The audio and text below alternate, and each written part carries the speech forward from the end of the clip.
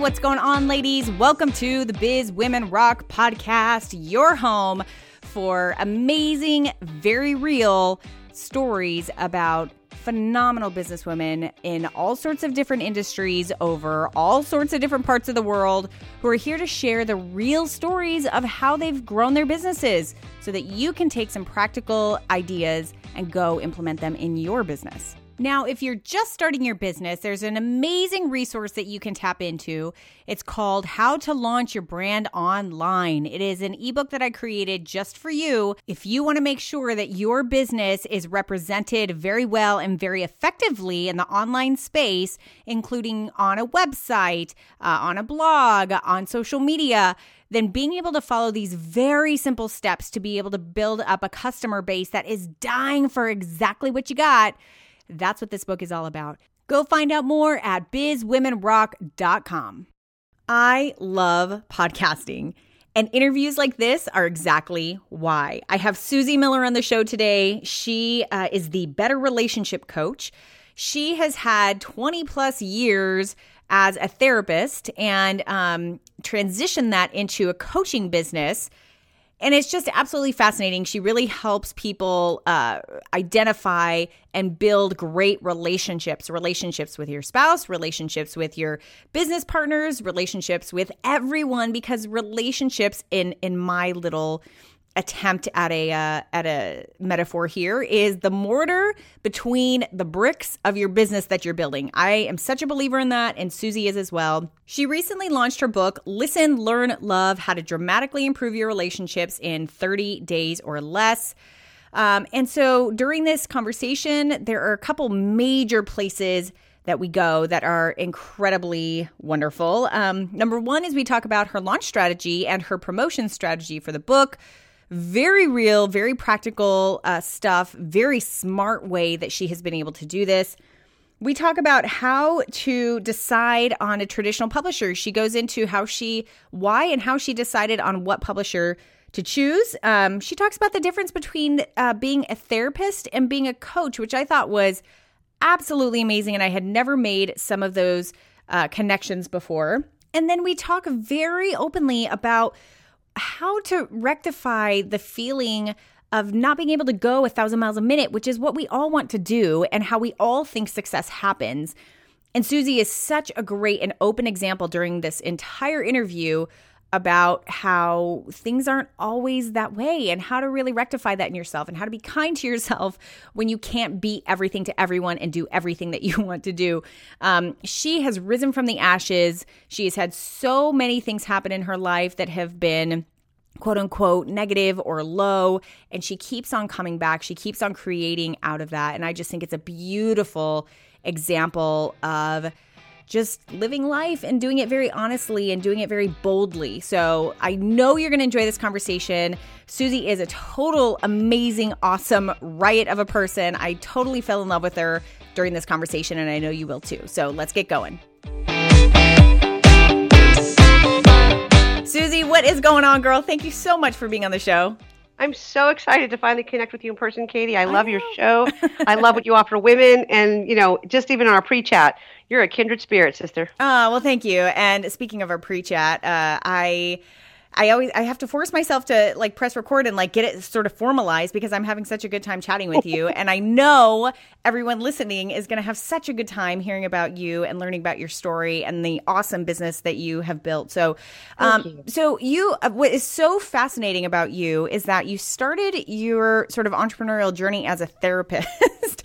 And now you're doing relationship coaching and really helping people understand that relationships are the foundation of everything, especially in business. And anyone listening, we get it. We totally get that. So talk a little bit about starting your own therapy practice, kind of what that was like, not only as far as the experience that you were having emotionally with people and kind of what you learn about people as a therapist, but actually running a business for the first time. What was that like? It was wild. It was a bit like drinking from a fire hydrant. Usually, you find people are really good with people, and they're not always good with process or paper. So one of the first things I did was look to my entrepreneurial husband, who is all about the process and the paper, and hired him for a really good price to do all of my back. Was it like a kiss a day or something? Something like that, you know. I like that. You know, to do what I was not good at. So, you know, a lot of people ask why you go into therapy or counseling, and I talk about this in my new book. About somebody asked me that, and I was really surprised by the question when they did, and I realized that most people go into the helping profession because they've been helped. So part of my story includes a season of being in counseling and have it really helping me, and then wanting to help people. And I was young, and it was just kind of the way, you know, that seemed like the natural progression to go. So I went to grad school, got my, you know, my credentials, and literally, you know, started a private practice by word of mouth, and had a few people who came in to see me. And I had 3 teenagers at the time, so I was very controlled with my hours because I wanted to be available to them. And I, you know, slowly word spread, and within about 6 months, I had a 6-month waiting list. Wow. So 6 months? 6 months. Yeah. Wow. I did. And part of that's just because, and I don't say this to brag, I did good work. I got people, and I think I'd like to say it was because of training, but mostly because I've lived through a whole lot of stuff and made probably every mistake people have made. See, I have to say this because I've been in therapy too. You remind me, the therapists that I have loved the best are the ones who didn't just sit there like a wall and let me talk. Like, they were the ones who really engaged with me, and oftentimes would share their own story so that, you know, it would make it okay, whatever I was saying. You strike me as that type of a therapist that would sort of like share a little bit of yourself so that you could be like, allow a little bit more dimension to whatever your client was experiencing. Right. And I have a book on my computer that I'm eventually going to publish called I'm a Mess, You're a Mess, and It's Okay. And, you know, what you just touched on is part of why I moved to coaching. I moved to coaching for 2 reasons. One, I was working with a lot of very high-stress, abused women. I had some 9/11 clients, families who were impacted by death in the 9/11 situation. And then I ended up with cancer. And so that piece of the stress of a business, and then the limitations of therapy. You know, counseling is really bound by a lot of medical APA stuff. Yeah. So you really can't be friends. You have to be careful what you share. And it really began to thwart kind of what I do best, which is connect with people and help them see that they're not alone in things. And so between those 2 things, I ended up moving from, you know, therapy, you know, into coaching, where I can, you know, have coffee with, be friends with, do via Skype, you know, and really share the story and walk through life with people versus just that 1 hour a week. So it's been a great shift for me in terms of the profession, and really has expanded my reach and allowed me to have other avenues. Like, you can't do a recorded call that your clients can listen into. You can't do the same kind of group stuff that you can do with coaching. So I love the shift. That's really I've never really seen those 2 things on the same parallel, but now that you're talking about them, I absolutely can. That makes total sense. When you're really open, you admitted you were in counseling, and I know a lot of people, you know, they don't wave to their counselor at the Starbucks and go, "Hey, there's my therapist," but they will say, "Hey, there's my coach." And I worked with a lot of executives and high-level government and entrepreneurs in the DC area, and, you know, even clearances. You know, they were like, "I can't be in therapy, but I can be in coaching," because coaching is a very approachable, acceptable way. I mean, we have a fitness coach, we have a health coach. So to have a relationship coach really wasn't a big stretch. Whereas, you know, therapy implies there's a problem. Right. Where coaching says, I just want some tweaking. I want to get better. I want more. And so it's a very different kind of mindset, and I love it, because now my friend you know, I'll be at the store and they'll go, "Hey, there's my coach," as opposed to, "Quick, hi, there's my therapist." I love that distinction. I think that's so fascinating and so very true. Now, you mentioned something in there very briefly, and I want to get back to that so that we can really open that up. But you mentioned that you had cancer during that time of having your therapy business.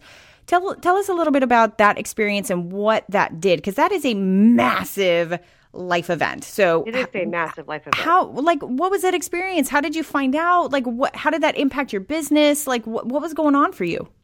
It impacted my business in that, you know, anytime you deal with a big C word, it has a big scare to it. And thankfully, I had a very curable cancer, and so I'm very grateful for that. One of the biggest parts was it was in my thyroid, which is near my vocal cords, and I do a lot of speaking and training, and so there was a risk that they would be damaged. So there was a lot of unknowns going into surgery, how far it had spread and all that. And, anytime we're living with an unknown, it increases our stress level. And so for me as a woman, we feel everything on multidimensional levels, navigating that for my family, it took its toll. And one day my doctor looked at me and said, cancer is a stress-related disease. We'd like to say it's a whole lot else, but ultimately stress destroys your cells in your body. And I'm not a doctor. I'm not a medical person. It hit me between the, eyes. I was like, okay, wait a minute. I have a very stressful career. I have 3 teenagers. I have a marriage that has moments of great and moments of horrible stress because we're 2 people trying to figure out how to live together. And I got to start looking at what only can I do. And that kind of became my mantra of I'm the only person who can be their mom. I'm the only person at this point in time who could be his wife. I'm the only person who can take care of my body on a responsible level. I'm not the only therapist that can help these people. And it really put into perspective some of my choices. And that really shifted and has stuck with me. I'd like to say the maturity, it was a one-time lesson, but it's a lesson I keep reminding myself of every time I kind of get overtaxed or overcommitted. And the other big part of cancer for me was the treatment damaged my immune system and lungs and ended up with about 7 to 10 years of chronic illness post that. So the real toll was on my family. The real toll was on my family and my business. Trying to be a type A businesswoman when your body is, not cooperating, required a lot of shifting and failure and picking yourself up and skin knees and disappointments and, shaking your fist at God and, faith to keep going. So it's been a very bumpy journey. I know I mentioned before, it's a bit like riding the rapids. And it's not been smooth sailing for me. It's not been success after success. It's been a lot more like, okay, Zoom eek. Okay, great, we're going. Oh, crash and burn. So for all the women listening who are like, wait, I listen to these podcasts. These women are just one success after another. No. Just know, that is not my story. And I'm gonna argue that I don't think it's anyone's story. Like there's rarely the guest on the show. I can think of one where I was like, hey, what's been one of the worst moments you've ever had? And literally, I've had one guest out of hundreds kind of blink their eyes and be like, it hasn't been that bad. Right. And I love that about your show, Katie, because I feel like you get women to talk about what's real. And when women do that, we connect versus let's all talk about how great everything is versus, oh no, my kids all said they hated me at one point in time and I teach parenting classes or, my husband and I almost divorced and I'm a marriage therapist and I do marriage coaching. Yep. I love that you have that realness because I feel like when we are real with one another, we're like, okay, I'm not alone in this. That is so true. And that's always one of the questions that I ask here for like anyone, for example, like, okay, you're a better relationship coach. Ooh. So my question is always like, so how do you practice what you preach? Like, it's definitely not always beautiful. Tell me a little bit about we'll start with marriage because that's the first thing that comes to my mind when you say relationships. But obviously this has to go, you have 5 different, team members who work with you in some capacity. Like how do you practice what you preach in all these different relationships? You learn 2 words. I'm sorry. I wrote in my book, you'll love this. I wrote in my book, it's dangerous to write a book about relationships when the people in your life know that what you are going to talk about, you don't always live out. And so, I check the stories with my kids, and my book is very transparent. I talk a lot about my own failures and a few of my successes, as well as client, a conglomerate of client stories because I'm very protective of my clients' privacy. But really, it's learning that you're not the authority in your own life because what we can do with our minds, like I have said to my family before, hey, people pay to listen to what I have to say. You should listen to me, and they look at me like, right, but they don't live with you. So how do I practice what I preach? I think learning to say I'm sorry, learning to listen and really be willing to walk in the other person's shoes, I think is a really big piece of it. I've said to everybody I have ever met with that there have been times when my marriage was hard and I wasn't sure we were going to make it. And, there's this tenacity that we have. We're coming up on 32 years now and we like each other and we love each other. Wow, so it's that's fun a big deal. on this end. There have been times when my, kids have been really mad at me or think I'm the worst mom ever. sometimes I'll be in a session with a client and I'll be talking about a strategy for them, and literally in my head, there'll be this voice going, so are you the pot or the kettle today? So I think there's a sense of humility and learning and really being willing to know this is a big piece of it. I know what my strengths are. I do a lot of personality assessments with my team or my couples. And if I know that, I know where to, let go or not be an authority or give up control. And that has really helped because then you can match yourself with people who are a complement. So there's not the same competition. So for example, I'm not a numbers girl. My husband is the numbers guy. And so I've just learned that there's places that I just go, okay, and I let him lead or I let him be the person who does that. I have a web person who does a lot of online sales funnel stuff. I don't parse copy words with him. Like, great, just do it. Right. That kind of thing. And so I think knowing your strengths and knowing your weaknesses, and I know a lot of people talk about, oh, I got to get better at my weaknesses. I am not a fan of that. I'm like, delegate your weaknesses and improve your strengths. Because then you're really good at a few things as opposed to mediocre at a lot of things. And when I gave myself permission to stop trying to be everything, oh my gosh, I was like, I liked myself better because I stopped failing at everything. Yeah, exactly. And I got better at the few things I do well. And I think that's a big piece of it is humility and knowing yourself. That's a long answer, but that's what I think. No, it's a beautiful answer. Thank you for that. I want to dig into the book that you have just recently launched because I think it's so fascinating what you're doing with it. So you recently launched Listen, Learn, Love, How to Dramatically Improve Your Relationships in 30 Days or Less. And you're specifically really talking to entrepreneurs. You're talking to executives. You're talking to professionals here. And you're talking about relationships kind of across the board. Tell me a little bit about why you decided to write the book, what the story behind that really is. And then I want to go into your strategy on the launch and on the promotions, because you got some really cool stuff going on here. Okay, great. Thank you. Why I wrote the book was initially as a big business card. As I mentioned earlier, with some health challenges, I've been in and out of full work versus, just VIP clients for a while. And in September, I kind of ramped back up and tiptoed back into the online world because I wanted to leverage my time. VIP clients are fabulous and I love working with them. But I wanted to be able to do more. And with my kids growing, I was like, okay, this is our season to really give more to the world. And it felt like a really smart, my business coach suggested, a little shout out to my business coach, Jim Palmer, said, write a book. You need to get those books off your computer and get them published. So that was how I started. I went and decided to write this book. And in the midst of it, was pitching a traditional publisher on a book specifically geared towards building strong relationships as an executive or entrepreneur. And he literally said, hey, can I read what you've written? And I sent him the Word doc, and he loved it and said, let's publish this first. This is a broad brushstroke that everybody should read, because if they do these few things, they will have better relationships no matter what. Now, I will say this is a couple strategies to help your business people. I was not a fan of the subtitle, but I had the expert in titling say, do you want to like your title or do you want to sell books? Oh, I like that. And I began to let go of what wasn't my field of expertise. I was like, I made fun of how-to books. How-to books imply that, all these things. And she really said to me, look, people need a reason to pick up your book in a sea of other books. And so one of the things I learned was, and this is for all of us businesswomen we have a feeling attached to some of our work, is we're not our ideal client.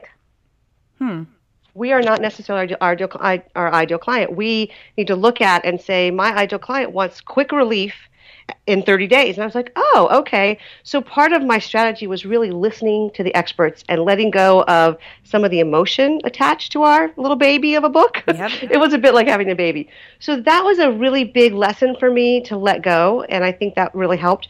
The book itself, having a traditional publisher versus a self-publisher, two very different worlds.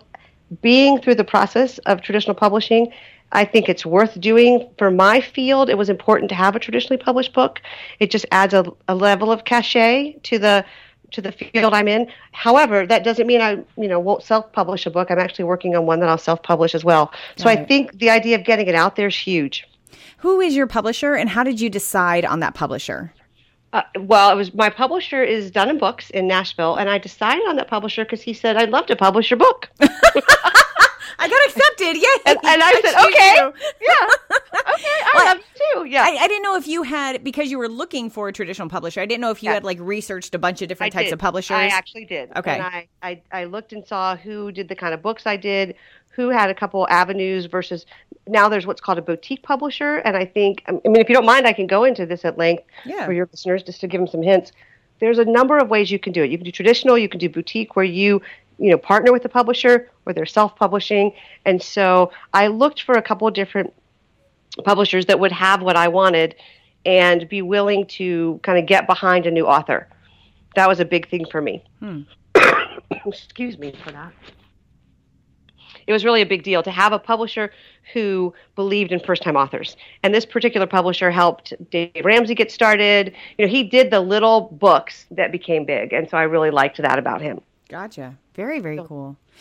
Now you have had some really great success like promoting the book. And before we went on air, you were telling me a little bit about your book tour and all this sort of stuff. Talk a little bit about the strategies that you have done and now are doing to get your book out there.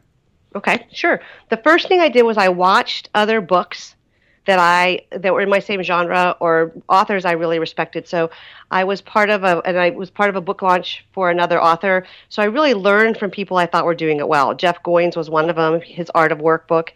And what I saw was a couple of things they did. One was to have a launch team to get some people on board where they would leverage their audiences and their belief in you, for some perks, that they got specifically for being part of the launch team. And my launch team was fabulous. They helped, with blogs. They got it on social media. That was a huge piece that I learned from one of the authors I watched. And how many people were on your launch team? I had about 30 people on my launch team. Okay. I mean, I know there's major authors who have, 200. I'm not there yet. Hey, 30 is a good amount. If you got 30 other people talking about you, that's a great thing. Which was great. And, I did hire a publicist. That was a big deal for me because she got us featured in Publishers Weekly, and there were about 70 bloggers that she pitched. So, but that was a pay-to-play kind of thing. I paid her to trade on her expertise. Her name's Blythe Daniels. She's fabulous. If you want to know more about that, that's on my website too, a little bit about her. But hiring a publicist really helped me because they do traditional means. Now, what I didn't have anybody do but me was the online social media presence. And that's where my launch team helped. I had a social media gal do a kind of a strategy for the book, in terms of graphics and when to post and videos and all that kind of stuff. And that was very helpful. I mean, again, I put a lot of time and effort into having a successful launch. And the main thing I did that I learned from Jeff Goins was I did a huge amount of bonuses. So if people would go to and then they're still up there, the listenlearnlovebook.com, there's an audio version, there's a workbook, my publisher's giving a Kindle version away, and a couple other bonuses. So for people to get the book, it was a real bonus, over $200 and some worth of bonuses to help, with incentivizing. And I collected those all in one place and had a separate book site set up for that piece. So those couple things all together really helped, I think, drive traffic, and then I, did a lot of hand, what's it called? Not schmoozing, but reaching out to kissing people. Babies, shaking hands. Kissing babies, yes. And asking people, Mike Hyatt wrote about this in one of his blogs that I really liked. I'm a learner. I try to learn from people who are doing well at what I want to do. If it's something I can't delegate, and you really can't delegate this piece because it's like introducing your baby to the world. You want to have a hand in it. And he talked about driving traffic at certain times. So I really timed everything in a very strategic way of going, okay, the week before the book comes out, here's what I want to be doing, 2 weeks before. And then what strategies did I learn to make, it a number one seller on Amazon. So I think it was a synergy of a lot of different things, but really a huge piece is, I did maybe 15 podcast interviews and radio shows. I took the time in the month before to be fully dedicated to, launching the book. Right. Now, you mentioned before that you were number one in Amazon, and I think you mentioned that you were number one in a couple different categories, right? Mm-hmm. So what I'm always curious about is because that's sort of like the big gold, coin that everyone wants to get. I want to be number one on Amazon. But what does that really mean? Like, how does that really impact your book sales? How does that really impact you? Like, what do you get from that? I don't know fully yet because it's only been 2.5 weeks since the book came out. But what you do get is the ability to say, I was a number one new release. I was a number one bestseller. And when you think about the fact that 10 million books are put out and Amazon represents so many, to have your book be in the status or realm of some of the bigger names, especially for a new author, is a bit of a carrot in your hat. It's a bit of a feather, not carrot, a carrot in your hat. Oh my gosh. Are you on a juicing kick right now or something? No. Yeah. A feather in your cap. So I can say now I have a best-selling book versus I have a book that's one among the masses. Right. And so part of it's just a cachet. Part of it gives you more authority and credibility because it means people looked at your book and bought your book and liked your book. Honestly, the fact that it was, in Publishers Weekly doesn't mean a lot to the online world, but it means a lot to the book world. Right. So it's really knowing which of those accolades are beneficial. And it's sad to say, Katie, that, as much as we want to value the underdog and the little guy, we do look for accolades. We look for as seen on. We look for bestsellers. I was on Fiverr the other day, and I'm like, I'm going to scroll to page 4 and find somebody new and pick them. But it's true, and that's why so many of us, so many of the women that I've interviewed have some sort of credentialing on their website. I mean, as seen on, News Weekly, as seen here, book featured here. You were just in Forbes. Yeah. People were like, wow, you were in Forbes? I was like, yes. So it gives you some cachet and credibility. And one of the things I think that we have women, businesswomen, have to learn is we have to learn to play the game. Go ahead. You can expand on that. I agree with you wholeheartedly. So go ahead. We have to, we can't say, I don't like the way it's done, so I'm not going to play. We can say, I'm going to play with integrity. I'm going to learn the rules, and I'm going to navigate, shake the right hands. I'm going to kiss the right babies. I'm going to do what's necessary in the realm of integrity that I can live with. And so for me, it was looking, having my book well placed on Amazon, having the categories well chosen, paying experts to help me with that, spending time, creating relationships with people who are in positions of influence. That's something that's a little bit more, it has that salesy kind of edge to it, and people think it's schmarmy, but I'm like, you know what? We all sell something. Yeah. Whether we sell our husbands on dinner, our kids on picking up their clothes, or somebody on representing us, we're always promoting. And so let's do it with integrity, but let's be honest. We have to learn the rules of the game. Right. Yeah, I really like that. Now, I want to go back to something that you and I actually spoke about before we got on air, which was the fact that in order to put your time and focus and energy into writing the book, launching the book, prepping for everything, doing all of these, doing the book tour that you're doing now, like all this stuff, you've really had to have your clientele kind of bringing in clients take a back seat. And I want to come back to that because you are a very, very driven businesswoman. Yes. And I know a lot of the women listening, myself included, we sort of think like, okay, we can do it all. We're going to launch this book and we can continue doing everything at 1,000%. I want to know from you, for somebody who's like super fiery and passionate and let's go a zillion miles an hour, how do you make sense of all of that? Like, how do you balance that in your life? Because you have health issues that really have to force you to slow down and have to shift energy from here to here so that you're not doing 1,000 things. Like, how do you make sense of all of that? And how do you make yourself feel okay about it? That's a great question, Katie. And I'm going to try to answer it succinctly without having the tragic music play in the background. I'll play the violin for you. The soap opera story of I have been through some really significant challenges with my health, with, we've had some personal tragedies that have really derailed us. And the reality, first accepting reality. You and I were talking earlier about all that's going on in your life. And I said, and you're making a baby. Yeah. So there's this reality of I'm not solely focused on me. I've got this baby I'm growing and a husband and a business. And so part of it for women who are driven is to look at reality and go, okay, what's real? And whether I like it or not, I have to name it. I'm a big into naming.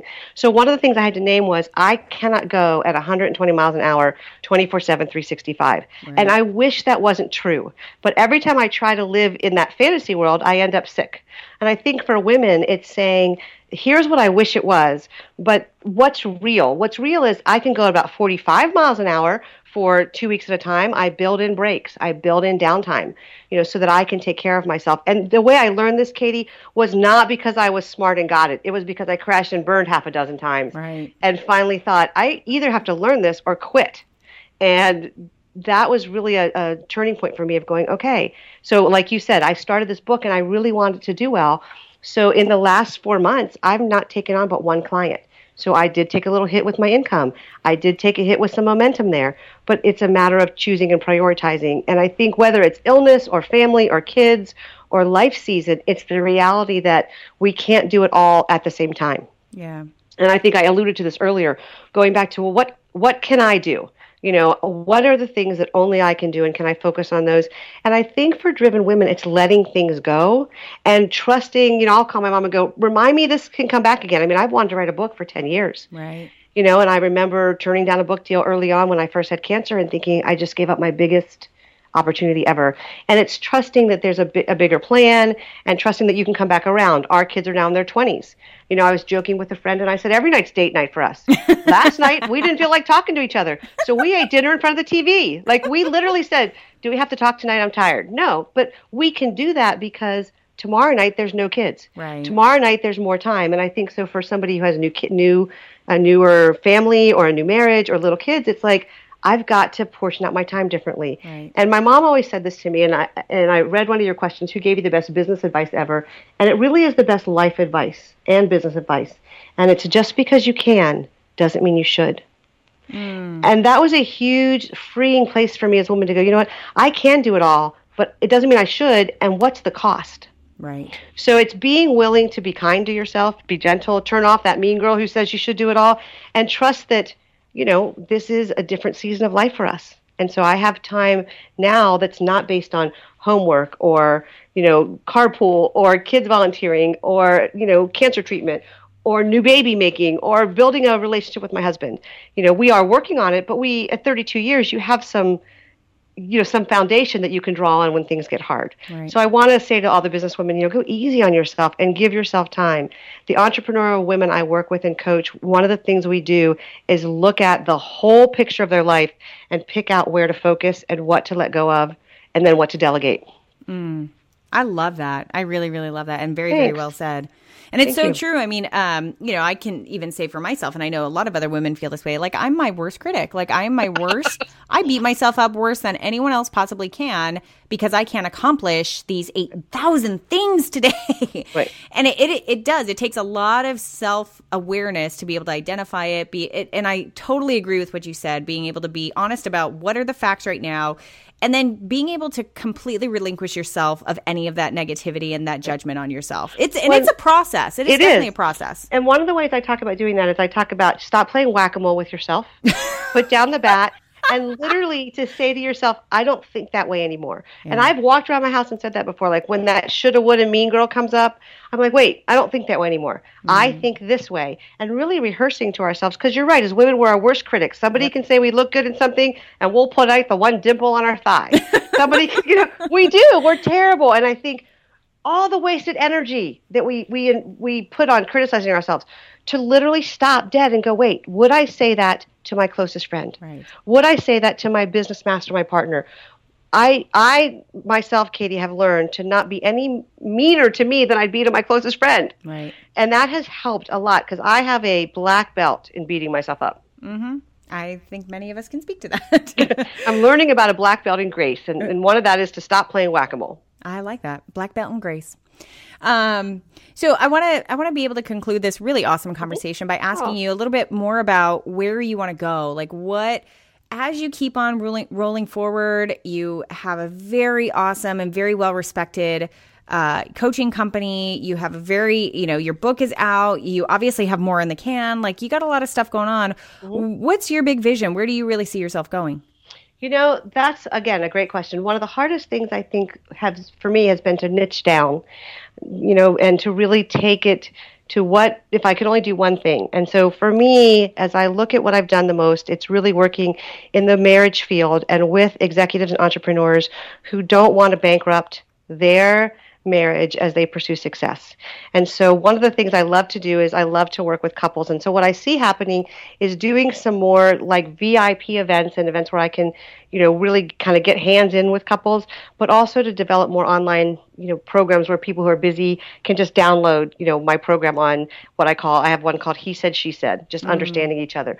One of the things I mentioned right beforehand was I have this new idea for what I call pods of very high potential entrepreneurial women who want, the friends they want, the answers they need in a very safe environment to go, this entrepreneur stuff is hard, and I want 3 or 5 friends who I can really do the journey with. So working on creating some programs like that. And then the big project I'm working on this summer is I've started interviewing what I call entre husbands. I think that I love working with men. One of my masterminds said, you should have a tagline that says, work with me, I won't bust your balls. Because the men that I work with always go, well, wait, I thought you were going to nail me to the wall. You understand.